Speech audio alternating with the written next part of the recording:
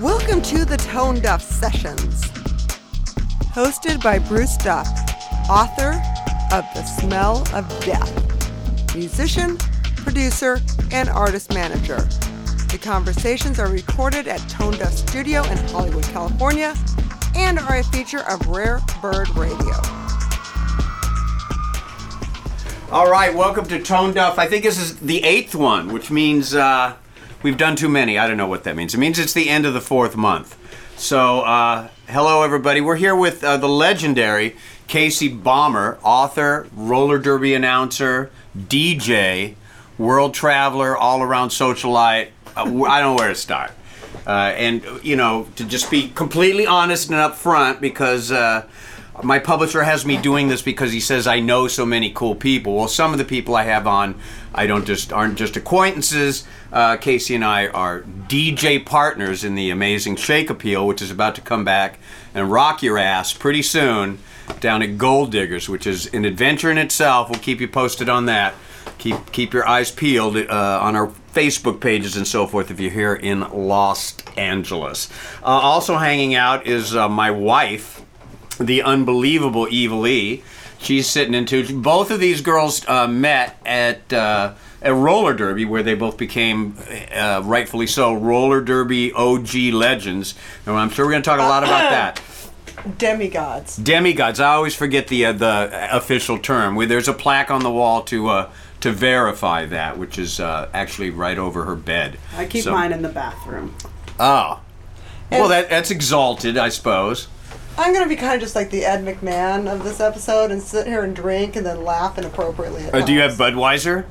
And you're not really doing the Ed McMahon thing right. And as is usual with the Tone Duff Sessions, you will hear planes, sirens, jet landing. That's really loud. I don't know what it is. I think we're right next to the hills and people have heart attacks up there. There are always some paramedics coming in, cops. It's like what was that show with... on TV. What was the guy's name? You know what I'm talking about? Where it was a rescue operation? MacGyver? No, not MacGyver. It was like, Rescue 1-1. I'll think of the name of the actor. He had the best name of any TV actor of all time. But all right, anyways, we got to get going here. We got to get this thing motivated. Evil Ed McMahon will Google that for you. Let's start off, since this is basically about books in general. Let's... talk about your book here, which you co-wrote with someone, which is interesting in itself. I've had someone else on that wrote a book with someone else, and it sounded like quite a chore to get that together. But this is Down in Derby, and was it Randy Mantooth? That's who I'm thinking of. William Shatner, Rescue. No. There's a note. Look up Randy Mantooth, and it'll come together. Anyway, tell me how this book came about and how you actually, doled out who was going to do what to make this become a complete thing. Well, my co-author, Alex Cohen, who is a radio host on public radio on KPCC in the mornings, she and I are both quite the type A personalities, but I'm a little more of the left brain. She's a little more of the right brain. So when we decided that we were writing this book, we kind of wanted to do this... kind of catch-all guide introduction to roller derby or whatever, and when we decided to do it together, she, as she does, basically set up a division of labor where I did half of the chapters, she did half of the chapters, and then we would trade them and rewrite each other's chapters, and we would do that. We did that on each 4 times until you couldn't really tell which one of us wrote which one. So that's interesting. So, what kind of changes would you put in? Just grammar stuff, or just the flow of it, or more about the flow, or if one of us felt like somebody left something out, or something wasn't, reading really well. I don't have a lot of structure to my writing. I kind of write like I talk, which is just, on and on with plenty of tangents thrown in, As it comes up. Exactly. So I kind of just let it roll out. And then she was the person who would come in there and kind of rein in my tangents. It's the nice thing about, I read screenplays for a living, and I could never write them because I personally can't adhere to that kind of structure. So writing nonfiction, having somebody rein me in was a really good thing for me, actually, because also she's a stickler for schedules, and I probably would still be talking about deadlines maybe and so forth. writing that All right. book if it wasn't for her. So, Well, what kind of stuff were you changing in her parts? being a public radio hostess, Alex is a little more kind of straightforward. It's a thing she writes, very matter of fact in a lot of ways, like she would deliver the news or be, interviewing somebody on her show. So for me, I was kind of the fast and loose person, so she was great. She'd get the facts down, and not that she's not funny in her own right, but I feel like, I kind of loosened up the joints in the chapters, and she tightened the nuts. Thanks, Ed. Ed's on fire. All she needs is a Clydesdale. So, I guess since it's Derby, right? It should be kind of loose and fun. And, right. you don't want it to be too straightforward and matter of fact, because it's about something that's very fun. Exactly. And audience-oriented. And well, you're saying that maybe we've got a shrugger over here. You guys met at roller derby, so obviously, and you're still both involved, so you right. must find it enjoyable to some high degree, I would think. This is what I would ask.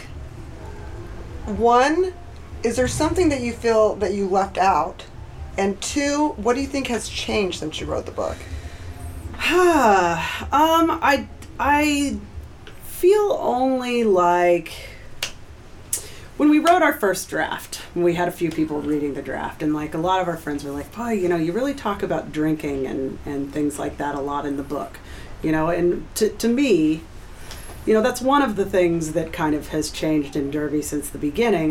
When we were just kind of making things up as it went along, when we started in 2003, there weren't even rules for it redeveloped yet. So we kind of were just excited to meet a bunch of other women, that were, fun to party with, more or less. And then as we got more involved in the sport and the sport grew, then it became like much more of an athletic endeavor than it started out. And so when I was writing something, about Derby history for the modern Derby, so much of it really was kind of us out there partying and doing all sorts of things, like reliving our early 20s for some of us, or teens for others, I don't know.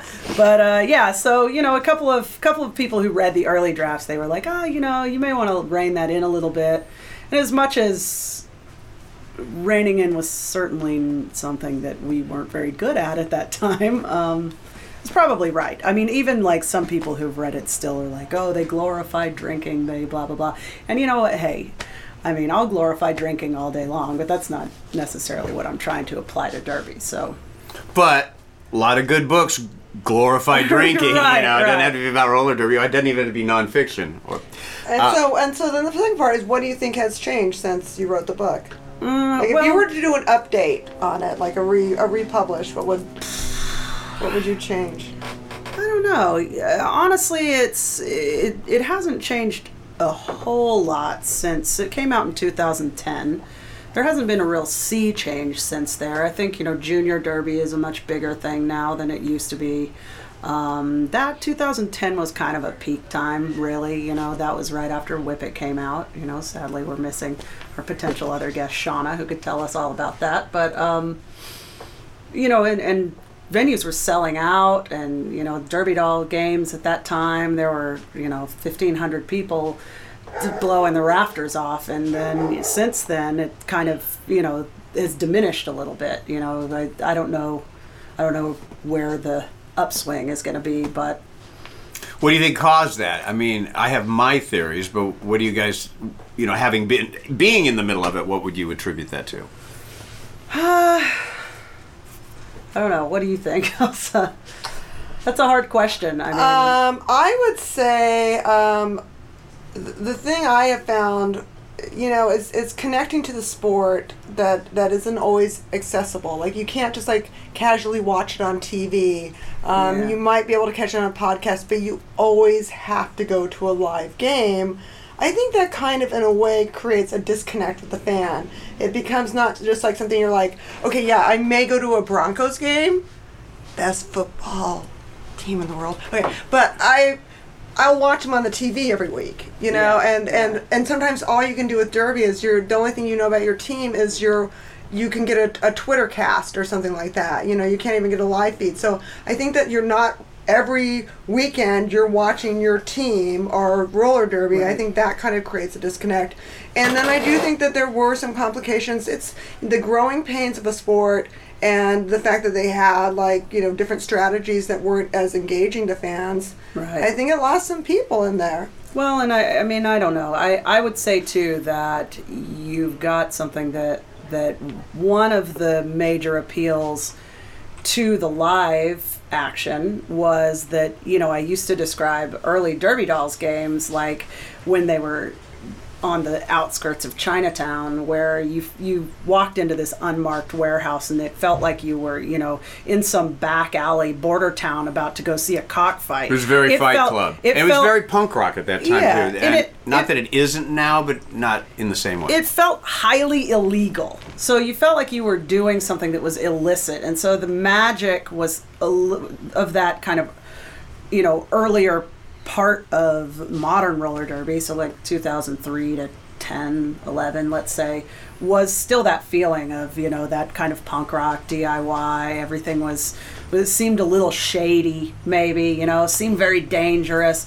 And you can't really maintain necessarily a sport like that when you have, when you have people who are skating for 5-10 years. They're going to get better. They're going to get better at it. So the sport's going to become higher quality, going to become more serious.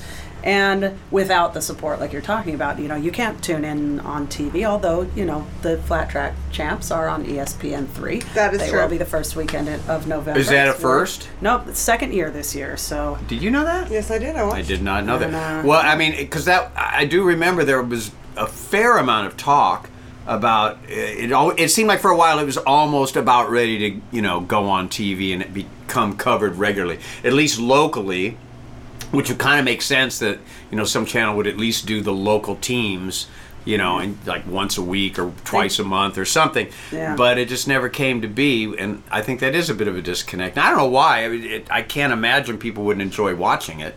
Well, I think having a mainly volunteer-run sport. I mean, some leagues do have a full-time employee.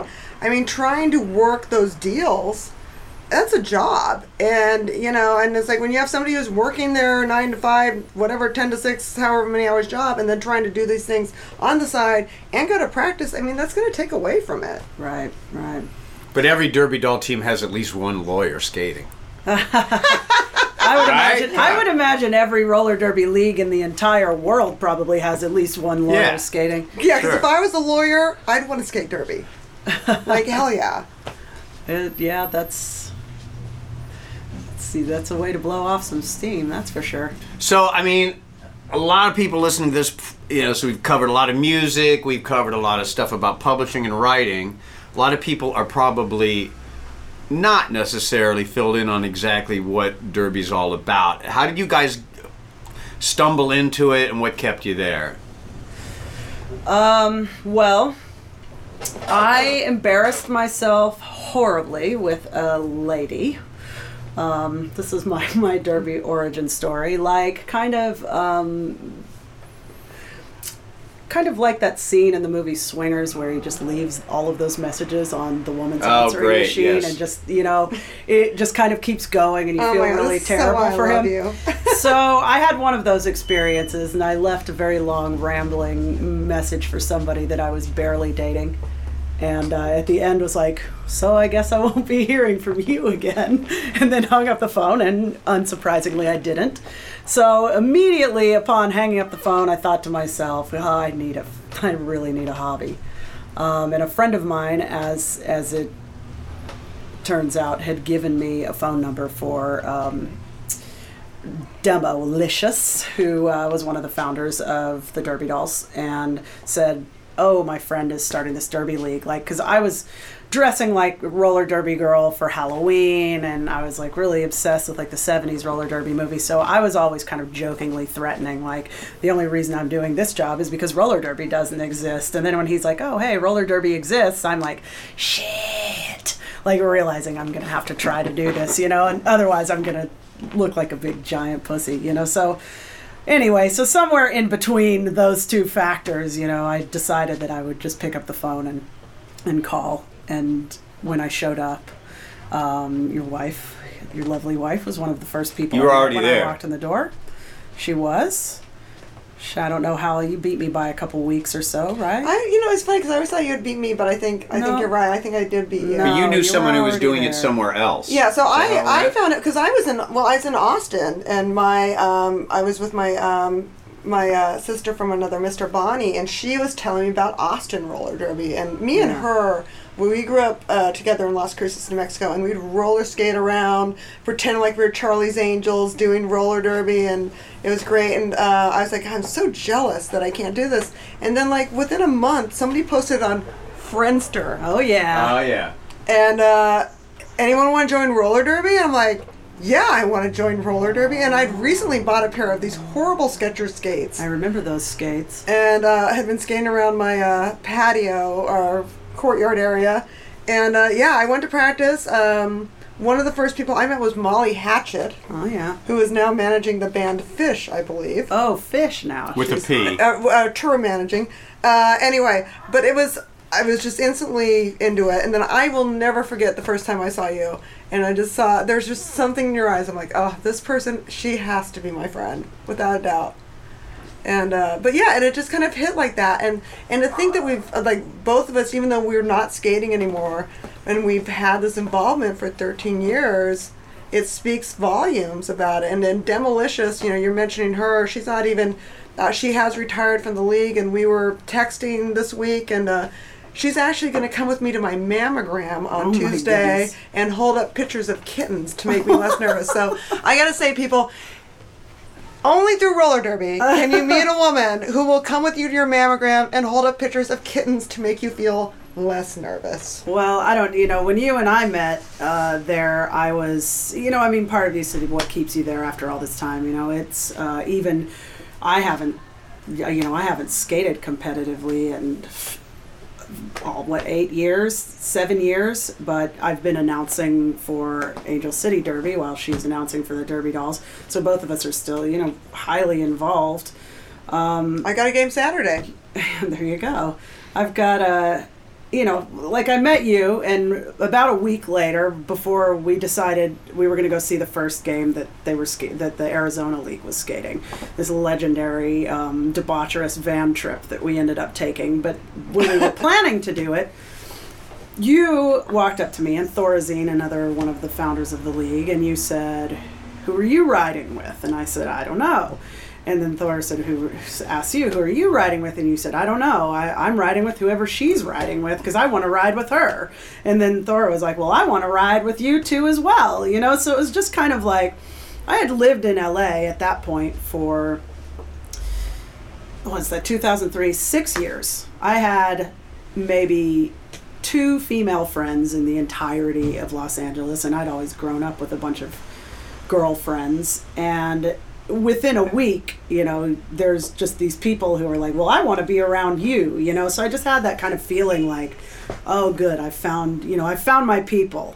And they're people who, are gonna, like the joke is, like, they'll hold your hair back when you're throwing up on the sidewalk, make sure nobody else takes a picture, but also make fun of you endlessly for the next 12 years about it. So, and they'll do that physically and emotionally. You can verbally vomit. And the thing about that is, I remember, luckily, I have a husband who works with touring bands, so I knew a good resource to get an Enterprise rental van, and we had a sober doll to drive. But the best part is stopping somewhere between here and Phoenix, and literally every girl in the van buying their own 5th of Jim Beam. Blythe. We bought every 5th of Jim Beam that they had in the liquor store in Blythe, California. Wow. And that's a good endorsement for Jim Beam as opposed to the often more, high-ranked Jack Daniels. Yes. So interesting. I mean, my first real memory of it, because I was hearing all the stories from Elsa at home, like I'm doing this, I'm doing that, and I go, oh yeah, okay. And when I finally went to a game, it was at the Chinatown place, and I'm by myself, of course, because she's already in there doing. So it's sort of like her coming to one of my gigs. Sort of that sort of detachment that you're gonna connect later. And so I'm in line, almost ready to go in. About ready to step through the door and see what this was all about.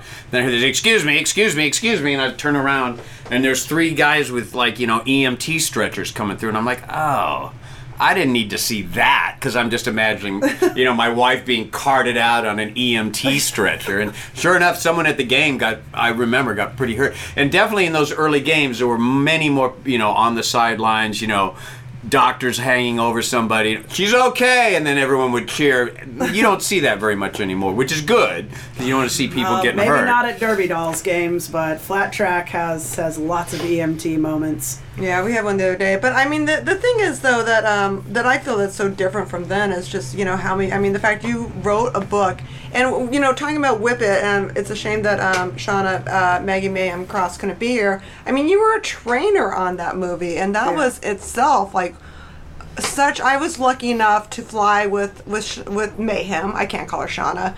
Out to Detroit to spend some time on the set. Unfortunately, it was a time when you were out and Axel's was training. Although that was fun in itself, but it was just one of the most amazing experiences of my life, because having her write that movie, it was just like walking on that set, is like walking on your life, and you got to be a trainer.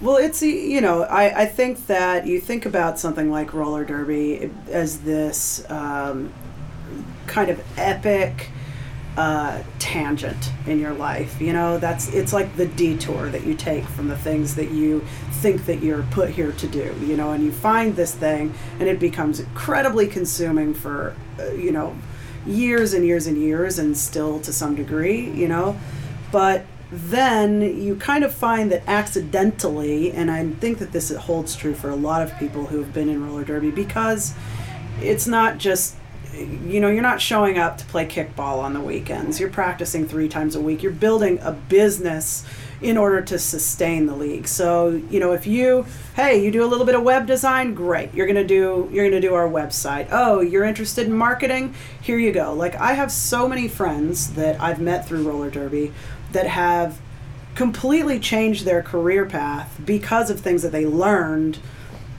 in their roller derby leagues.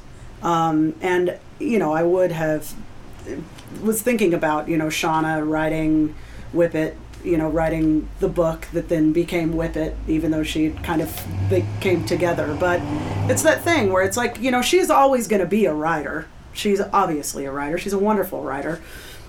But roller derby, they say write what you know, and finally, like for me and down in Derby, it's like I finally know something that's interesting enough that somebody else is going to want to read about it, Nobody wants to read about my, winning a $50 bet by getting Debbie Gibson's autograph, but they're going to read about roller derby. But that's a good story within itself. That's a different story for a different time. But so, I feel like it's this epic detour that somehow brings people back to where they're supposed to be and much farther along than they expect.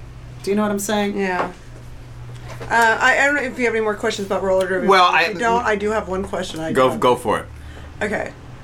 Because this is Los Angeles, and I don't know if you're allowed to talk about this, but the fact that you have read screenplays for a living to offer critiques, I just want to say, to use this opportunity to ask you, what advice would you, because I hear so many amazing There are a lot of people that listen to this but this is a writing-oriented thing, and I'm sure some people who write books also write screenplays. What advice would you give to them?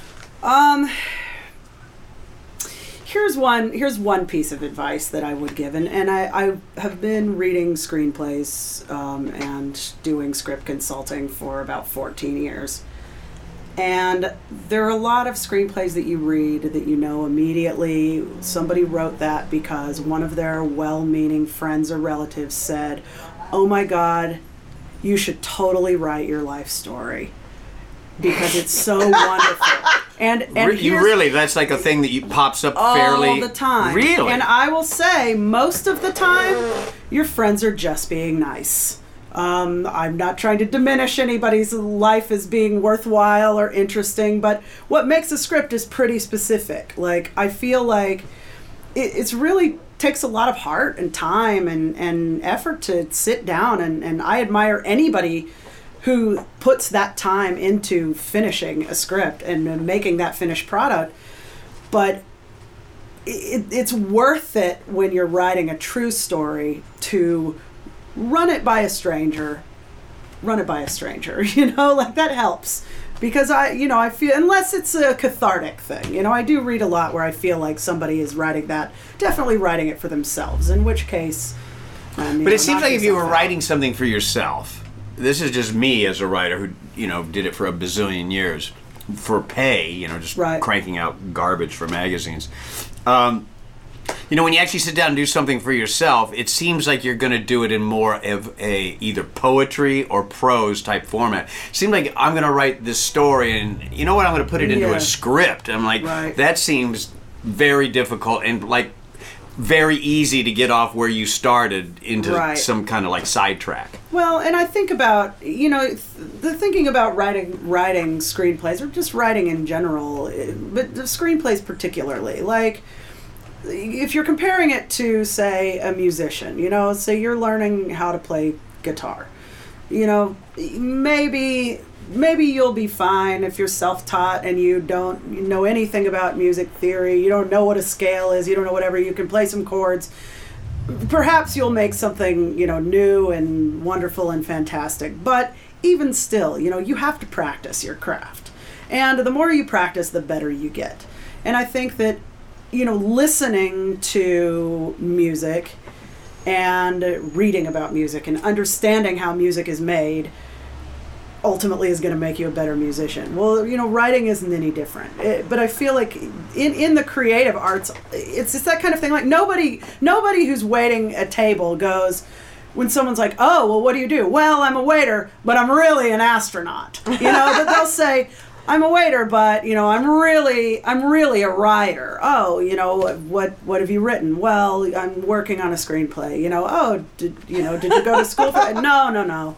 You know, I mean, I think that it seems like creativity can spring out of nowhere, but I do think that it's something that has to be cultivated, you know. So a lot of screenwriters, I get something, I mean, just the basics, like know how to format a screenplay. If you use the wrong font and it looks wrong, whoever you give it to isn't even going to look at the first page. You know, you could have the most brilliant thing in there, but chances are, if you don't know how to format it, you probably don't know how to write a screenplay. Which I would assume that's something you can just like Google in about 10 seconds and find the whole thing laid out for you. Yeah, and there's all sorts of software that can make that really easy for you. I mean, it's not cheap, but...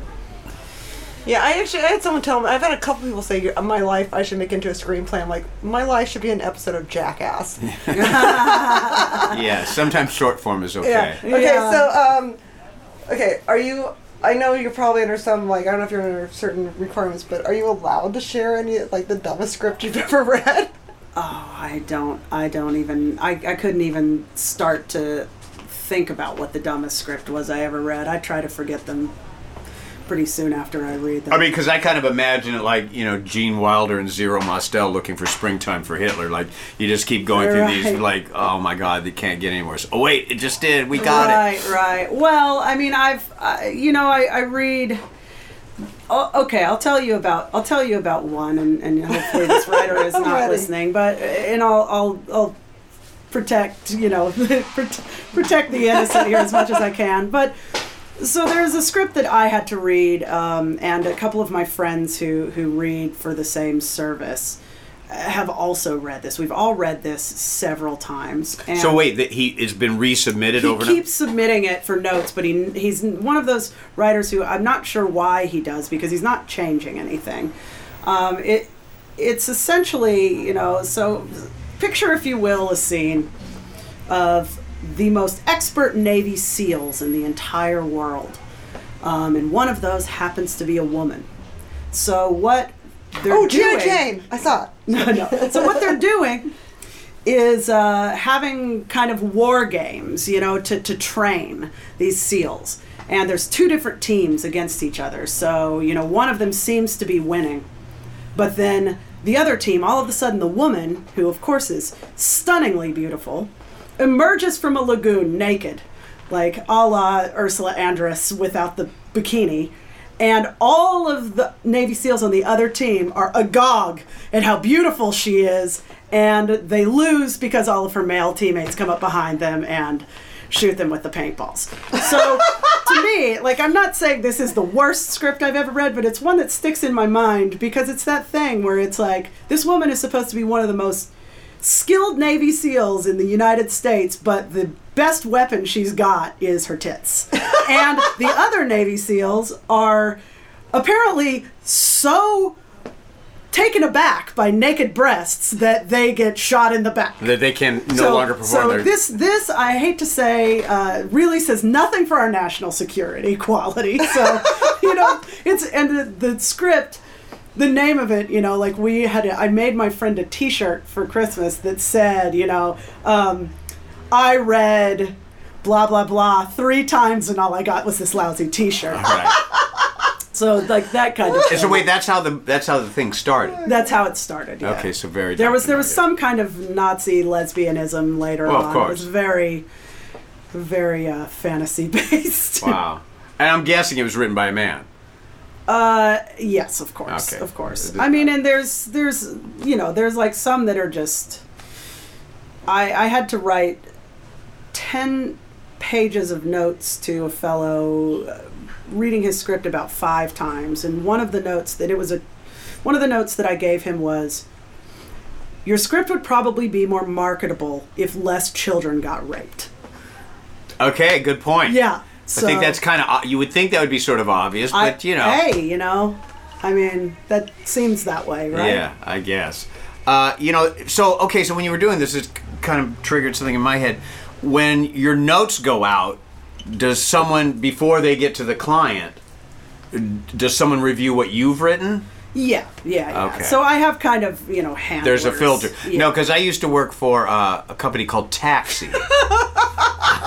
I don't know if you know what that is. You got in so much trouble. Yeah, it's a company that, you sign up for it as a musician. You pay a monthly or annual due. I forget what it is. Uh-huh. And then you can send in, for $5 a time, a song or something to fill in these quests that people are we're looking for, or something that's a Nirvana ripoff, whatever it is. So there'd be these things that they would put out to their members, and this is what we're looking for. If you got it, send it in. And what made me think of it is you would see the same guys over and over and doing the same thing, and. Yeah, I eventually got fired, and they go, you can't say these things to this person. There was one I wrote to this guy, nice distorted everything, and they go, you can't say that. I'm like, it's really, it's nice that I have, I have a number of friends who do the same, so every now and then we'll definitely have those evenings where we're sitting around somebody's kitchen table with some pretty heavy liquor. Recounting some of the worst and best that we've read. You got to write that down, darling. It's pretty. It can be pretty entertaining.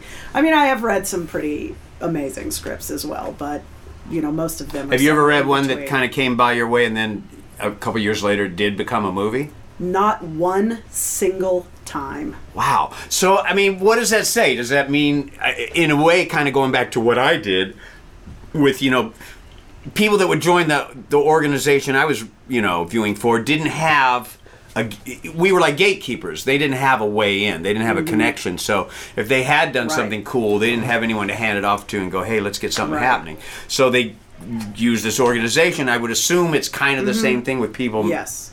Maybe not in the entertainment capital of the world and trying to get a connection somehow, somewhere. Well, I know, I have read screenplays that have been optioned and then just didn't make it past that shelf. Okay. That deadly Bermuda Triangle for screenplays. I mean, the best script that I ever read, I probably 13 years ago, and I still remember it really, really well, and that got optioned and just died on the vine, which was a tragedy. I've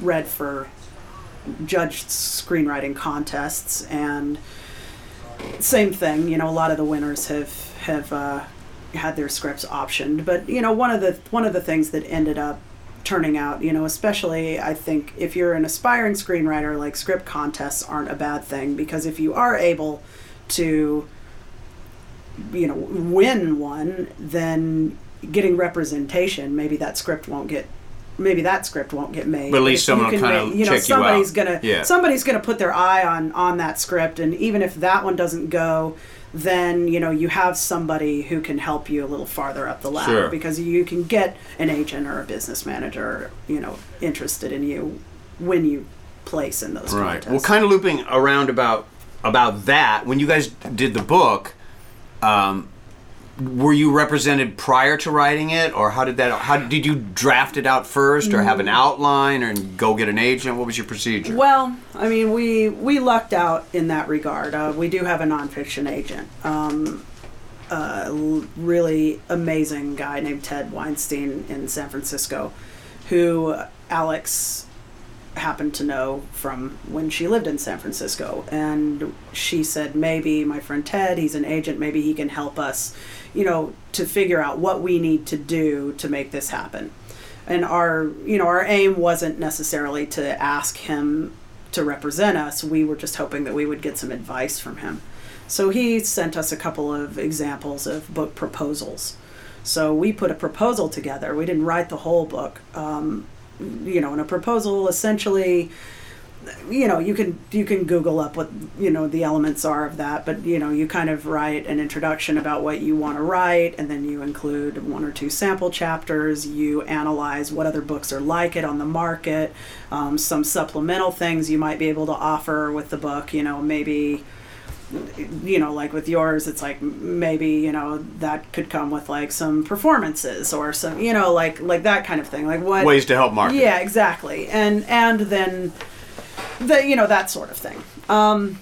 So we floated that by him. He gave us some examples and said, hey, I'll take a look at your proposal and give you some advice on how to tighten it up if you need any, and which was really nice of him. And we wrote the proposal, sent it to him. He gave us a couple of tips to make it a little stronger and said, I think it's a great idea, and honestly, if you want, I'd be happy to represent you. And both of us are just kind of done and done. We were happy to let him do that, and he did a great job. So once we had him helping us out, he took that proposal and shopped it around to a bunch of different publishers that he's worked with, and just to see if there was any interest or any offer. And that's how we found Soft Skull in New York, which has since folded, sadly. But oh, really? So is this still in print or no? It is still in print because it was a subsidiary of Counterpoint. That was the parent. So Counterpoint still puts it out. Mm-hmm. So yeah, so Okay. Counterpoint still has that book in their stable. Yeah, it's a funny thing. I mean, I know people that have had reprints, but still aren't even considered recouped. We luckily did. We did recoup, but I mean, I'll tell you, it's funny if anybody's like, oh, did you make a bunch of money off that book? Wow, you wrote a book. It's like, haha. I was like, that's funny. We were lucky. We got an advance for it to work on it, but it wasn't, it was not anything staggering or neither of us were quitting our jobs by any means. Was it like when I traded you my bicycle for a bottle of Jameson? Close to that, yes. Okay. Yeah.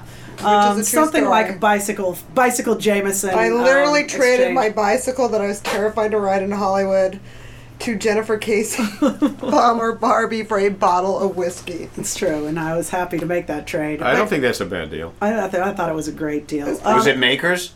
No, It's Jameson. Jameson. All right. You want to have me negotiate for you next time? I mean, come on. No, it's a fancy bottle of Jameson. It was a good bottle of Jameson, Okay, though, not okay. just your basic bottom shelf Jameson. All Give me right. some credit, Bruce. Okay.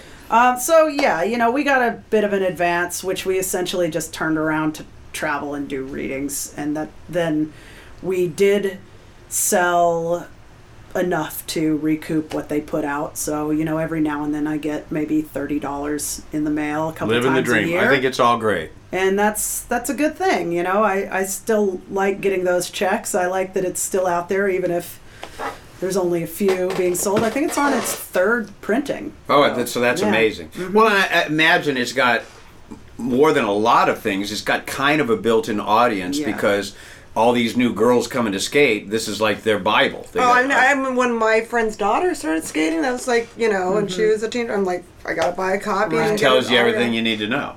Yeah. For the fan or the skater. Right. Okay. But probably more for the skater, but it's so funny when you're at the game and there's people, oh, wait a minute, why did that happen? What's going on? I don't understand it. And you explain it to them, they kind of start to get it. Oh, I should get a copy. Keanu Reeves is our new fan. Yeah. Oh, yeah. So, he asks a lot of questions. He totally, got Jackie Nimble in a chokehold and just grilled her on Derby. So maybe I should get him. Well, a she was copy coming of through that. the stands one night, and there was these 3 women in front of me that had never been before, and they just asked her all these questions. She goes, "You know what? This guy sitting behind you, he can tell you all this stuff." Oh, and you're like, thanks. Thank you. Yeah, it was fun. Thanks a lot. Yeah, I was happy to help. She says, "Oh, yes, there is something else I wanted to ask. If I'm remembering correctly, and you had earlier said that it was good that you worked with Axels because she, punched you into deadlines. I know you're working on a music-related book. How is that coming along? Do you even want to talk about it? Do we don't want to spill the beans? I'll talk about it. This one is, I wish that I had an Axels on my shoulder for this one too. It's a little bit more difficult. The nice thing about the roller derby book is that, that experience is built in. There's very little researching that really had to go in that other than just for the history chapter and like checking some facts because, this is, we were living this, so that was pretty easy. But as you mentioned, we DJ together, so music is definitely my other passion. And I have been collecting female-fronted punk rock records for some time and decided that I wanted to try to figure out if I could catalog every single female-fronted punk rock, post-punk record that was put out between 1976 and 1989. So I decided that I was going to do this about maybe 3 or 4 years ago. I started thinking about it, and fairly quickly realized that there was no fucking way that That's I was a lot of ever records. going to find. And you're going to all of miss them. something. And it's like for every answer I have to my own questions, I have 3 more questions. Like, where do you draw the line? Is this punk? Would this be punk rock? What is punk rock? What's post punk? Where's the cutoff? What's the cutoff between post punk and new wave? So sluts for hire is all I need to know. So yeah, so there's a lot of stuff in the cloud. But the basic gist of it is that even though now I've figured out I'm not going to find all of these things, I have compiled at this point a list of just over 1,400 bands that fall These into aren't that records, these are separate artists. separate artists that fall into that category, to my satisfaction. It will be, by my definitions, it'll be narrowed down probably, as I kind of changed my mind on some of them, but that's kind of the catch-all right now. I've got over 1,400 bands, and what I would like to do is write an encyclopedia. So something, just part of the reason why I'd like to do it is because I was thinking about, so the British Library has a British punk exhibit going on right now, and it's going on for the whole year, and with it there's people coming and having discussions, and they're getting bands back together to do performances. Like the Raincoats did a performance, so they recently had Viv Albertine from the Slits come and do a talk, and she walked in, and I just read this online about a month ago and thought it was brilliant. She walked in, and the plaque outside describing what is punk rock essentially said, punk rock is a style of music, from this date to this date, and it said, as exemplified by bands like the Sex Pistols, the Clash, and the Damned, or the Buzzcocks, or whoever they used. And so she's walking in to give this talk, and she's reading what punk rock is, and still here you have, 12 white men in 3 bands that I'm certainly not diminishing their importance, but there's still no woman on there. There's no Susie Sue, the Slits. The Slits were playing with the Clash Sure. like all along, and Susie was huge, and Yeah, where's your Alice Bag? yeah, well, Well, they're going way a little bit early. So, I'm sorry. so, and not to mention, sure, what was happening in the States, but so when, after her discussion, she walked out and she was signing, she just wrote this really awesome book called, what is it?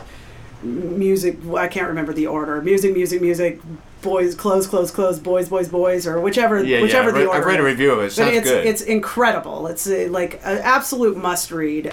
Just there's so few books out there told in a woman's voice about their experience in this particular genre of music, and she's an excellent writer. But so she walked out and somebody wanted to get her autograph on the book, and she borrowed the Sharpie and added notes to the outside plaque and put an arrow and wrote, "And the Slits, and Susie and the Banshees, and the Raincoats. Thanks, Viv Albertine." Which to me is A, pretty punk rock. And B, making a great point. So when I think about that story, that's really kind of what motivates me in wanting to put this together, because a friend of mine that I was talking to about it, I said, I feel like there's 1,400 bands that I have on this list, but you read music history or people talk about music history, and women are pretty eradicated from it. I always thought as a kid that it just didn't exist. And my friend said, well, it's not that they're erased, it's that they were never considered. And I said, that's a nice way to put that. They just weren't even considered to, be documented as being part of this movement. So, it's like I want to have something that's thick enough and like a heavy enough mother of a book that if somebody was like, well, there just weren't that many people, there just weren't that many women in punk rock, and somebody can just take that book and go, Punk, yeah. oh yeah? Well, and it'll also probably cause a lot of, more reissues to happen. I've noticed hope that, so. not so much with the punk stuff, but going back to like late 60s and so forth, I've been picking up a lot of stuff that I didn't know about, that maybe not all girl bands, but girl-fronted bands or, co-ed bands, whatever. I've been seeing a lot more of it lately. I don't know if it's just because people are just now finding it, or, I don't know what the reason is. But I have noticed that there's increased interest, and it seems like a lot more of it's coming out. Yeah. Plus, I think it's a thing, like you said, people just haven't excavated it. There's only so many, back to the grave bands from 1967 you can find. Right. Sometimes I would get these CDs and I go, I think someone's just making this shit in the 4-track in their bedroom. It's only a week old. Like you didn't do that? I do know people that have done that. So, I think that this is a new phase of like, okay, this is the new thing to unearth. And I could easily see the stuff you're getting ready to chronicle becoming like a whole, series of CDs, like...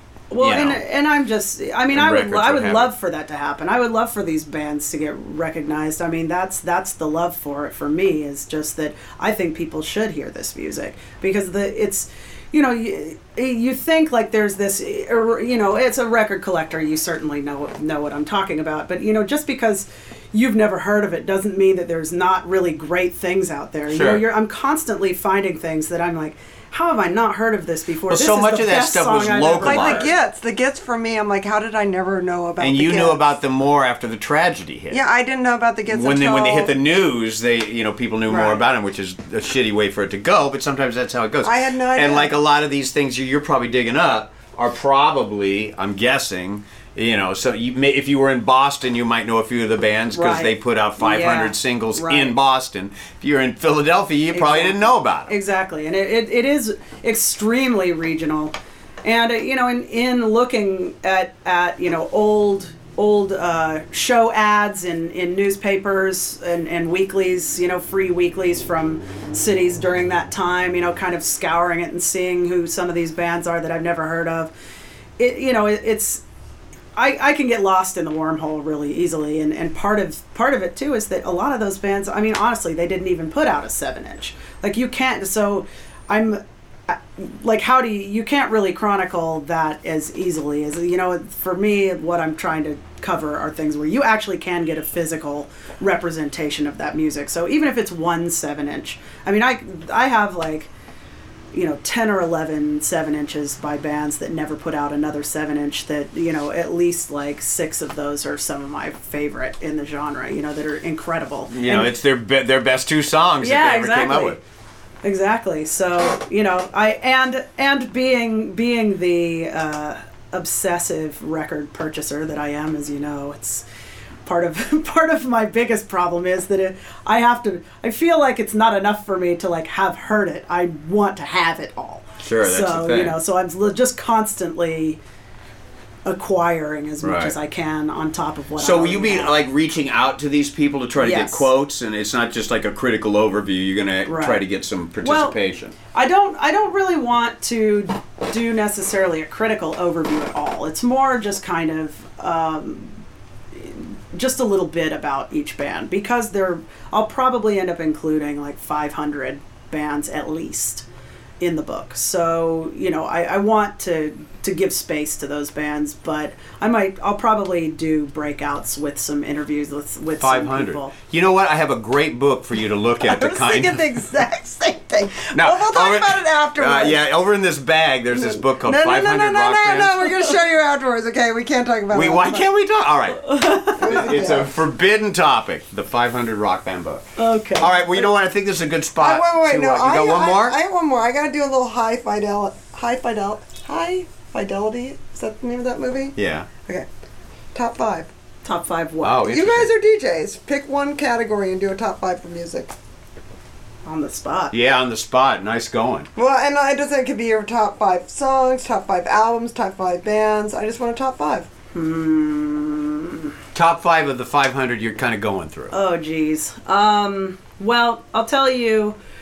Let's see. One thing that I listen to all the time is the Brat Attitudes EP. East LA, baby. Incredible East LA punk band. I mean, you know, a little, really melodic, super catchy. I mean, I'll admit that. And underappraised. So underappreciated. I love that. Like, the second that I heard that for the first time, I was completely in love with it. And that's definitely one of those albums that I was like, how has this not been in my life? You know, my whole life. And, you know, part of why I want to write the book is because if I was 18 years old and somebody put that book in front of me, then it probably would have changed my life. It would have taken me a lot less time to come about these things. I mean, not that I'm not somebody who enjoys the research, but let's see. The Raincoats' first album is probably my gateway into all of this. It's the first that I heard. Pretty much anything by Fastbacks. I love the Fastbacks from Seattle. Mm-hmm. They're great. So many. All right. I'll tell you. So one of my favorite 45s. This is a case of it being this band's only 45, and I can find nothing about this band whatsoever. It's oh shit, I'm totally blanking. This is a song. It's by this band called Disturbed, but not that Disturbed. Called I Don't Believe, and it's such an amazing 45. But And the band's called Disturbed. I feel like I'm not getting that right. My memory is Swiss cheese, but yeah. Well, yes. join the club. Yeah, I'm pretty positive. No, you should talk slower because it's giving Bruce time to formulate his answer. Oh, good. But that record is really good. I'm not going to do it. Why not? Oh, because we're running out of time here. Let's just call it 4 then. Yeah. All right, I feel can like do I'm- it. Top 5 albums, bands I listen to: Van Halen, Bathory, Nail Bomb, The Gits. Uh-huh. I guess Lightning Bolt. Okay. Oh, Yuppie Pricks. There you go. There you go. There yeah, you I go. did it for. I represented the Duffs. Yeah, I mean, see, you put me on the spot, and then I do a horrible job of I representing. thought you did I great. literally only expertise. listen to less than 10 bands, so Oh yeah, it's pretty easy for me. yeah. Well, I'll throw X in there because I mean, I'm a total West Coast Oh punk man, person yeah. too. You just can't go wrong, and he's still like, Never. that's totally one of those bands that you can still see today, and they're just like.